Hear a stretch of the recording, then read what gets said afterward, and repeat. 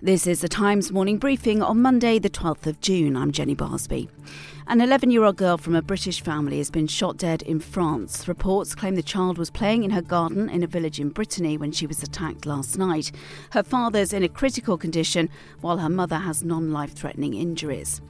Nicola Sturgeon is insisting beyond doubt that she's innocent of any wrongdoing following her arrest in connection with an ongoing investigation into the SNP's finances.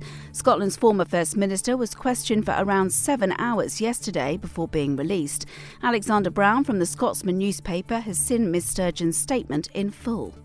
Not only has she said, I'm beyond a doubt innocent, she said she was distressed, how upset she was this has happened, how shocked she was, and stressed repeatedly her innocence, which I'm not sure anyone really expected. I mean, it was on a Notes app apology, almost like a Notes app apology, really, on Twitter, rather than a sort of video statement, but a fierce denial, which I'm not sure anyone really expected.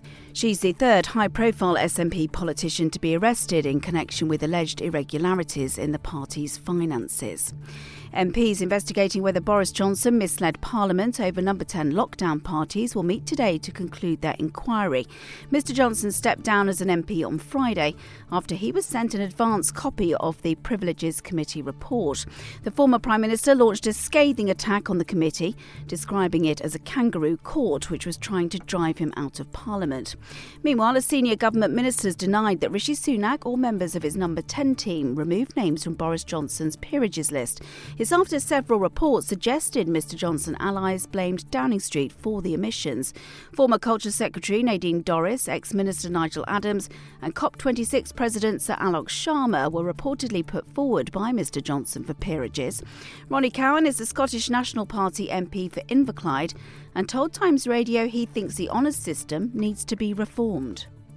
If it means something to somebody and they've worked their life and they're then rewarded and that's recognised by getting an MD and all this stuff, then I have no real concern with that. But at the top end of that, where people are given places in the House of Lords for making political donations to a party, that's just out-and-out corruption, and should be stopped. Government Minister Paul Scully has failed to make it onto the Tory shortlist to represent the party in next year's London mayoral race. The Minister for London announced his candidacy last month and was seen as a frontrunner for the Conservative nomination. Eleanor Langford from the iPaper told Times Radio why she thinks Mr Scully missed out.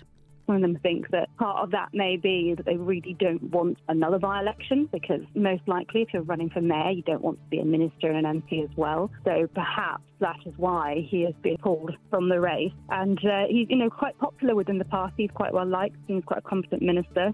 The chosen candidate's expected to be announced on July the 19th. And Jodie Comer has said she's overwhelmed after winning her first Tony Award for her performance in Prima Facie.